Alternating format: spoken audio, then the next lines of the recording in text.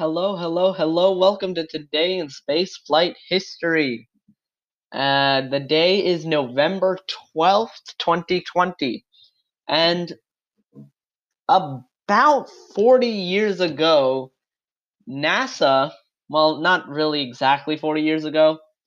Well, on September 5th, 1977, the Voyager 1 spacecraft, an unmanned probe, took off, was launched aboard a Titan Centaur rocket by NASA. Its trajectory took Voyager 1 past Jupiter and Saturn, and now, in 2020, it is the most distant man-made object currently in interstellar space. So, I know that seems a bit weird that I'm talking about September 5th, 1977, when the day is November 12th, and this is Today in Spaceflight History, but I'm getting there. Okay, um, so exactly 40 years ago, on November 12th, 1980, the Voyager 1 made its closest approach to the planet Saturn, giving us some of the best pictures and data we've ever had of the planet. It passed within 124,000 kilometers of the planet's cloud tops and returned many interesting pictures and data. So, Voyager 1 was a really confusing thing. It began photographing Jupiter in 1979, in January of 1979, made its closest approach on March of that same year, and then its Saturn flyby occurred in November. And like I said, it came within 124,000 kilometers. The craft detected complex structures in Saturn's ring, and it studied the atmospheres of Saturn and its moon Titan, and one of its moons, Titan. Its trajectory specifically was designed to allow close study of the moon, taking it out of the plane of the ecliptic, the trajectory took it out of the plane of the ecliptic orbit, thus ending its planetary science mission. After its encounter with Saturn, it remained relatively dormant, continuing to make small observations of the interplanetary environment and UV observation of stars. After 9 years of dormancy, its cameras were once again used to turn on to take series of pictures. On the 14th of February 1990, Voyager looked back from whence it came and took the first family portrait of the solar system. 60 frames of the Sun, the six planets, as seen from outside the solar system.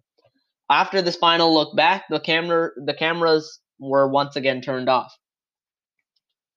So, after a while, soon after this, actually, the Voyager's spacecraft, Voyager 1 and Voyager 2, simply just left the solar system. Voyager 1 currently stands in interstellar space.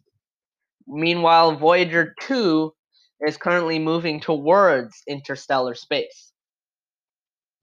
Voyager 1 is 11.7 billion miles from Earth and still transmitting data. And apparently in 40,000 years, really long time, it has a date with a star. It'll meet a star in approximately 40,000 years.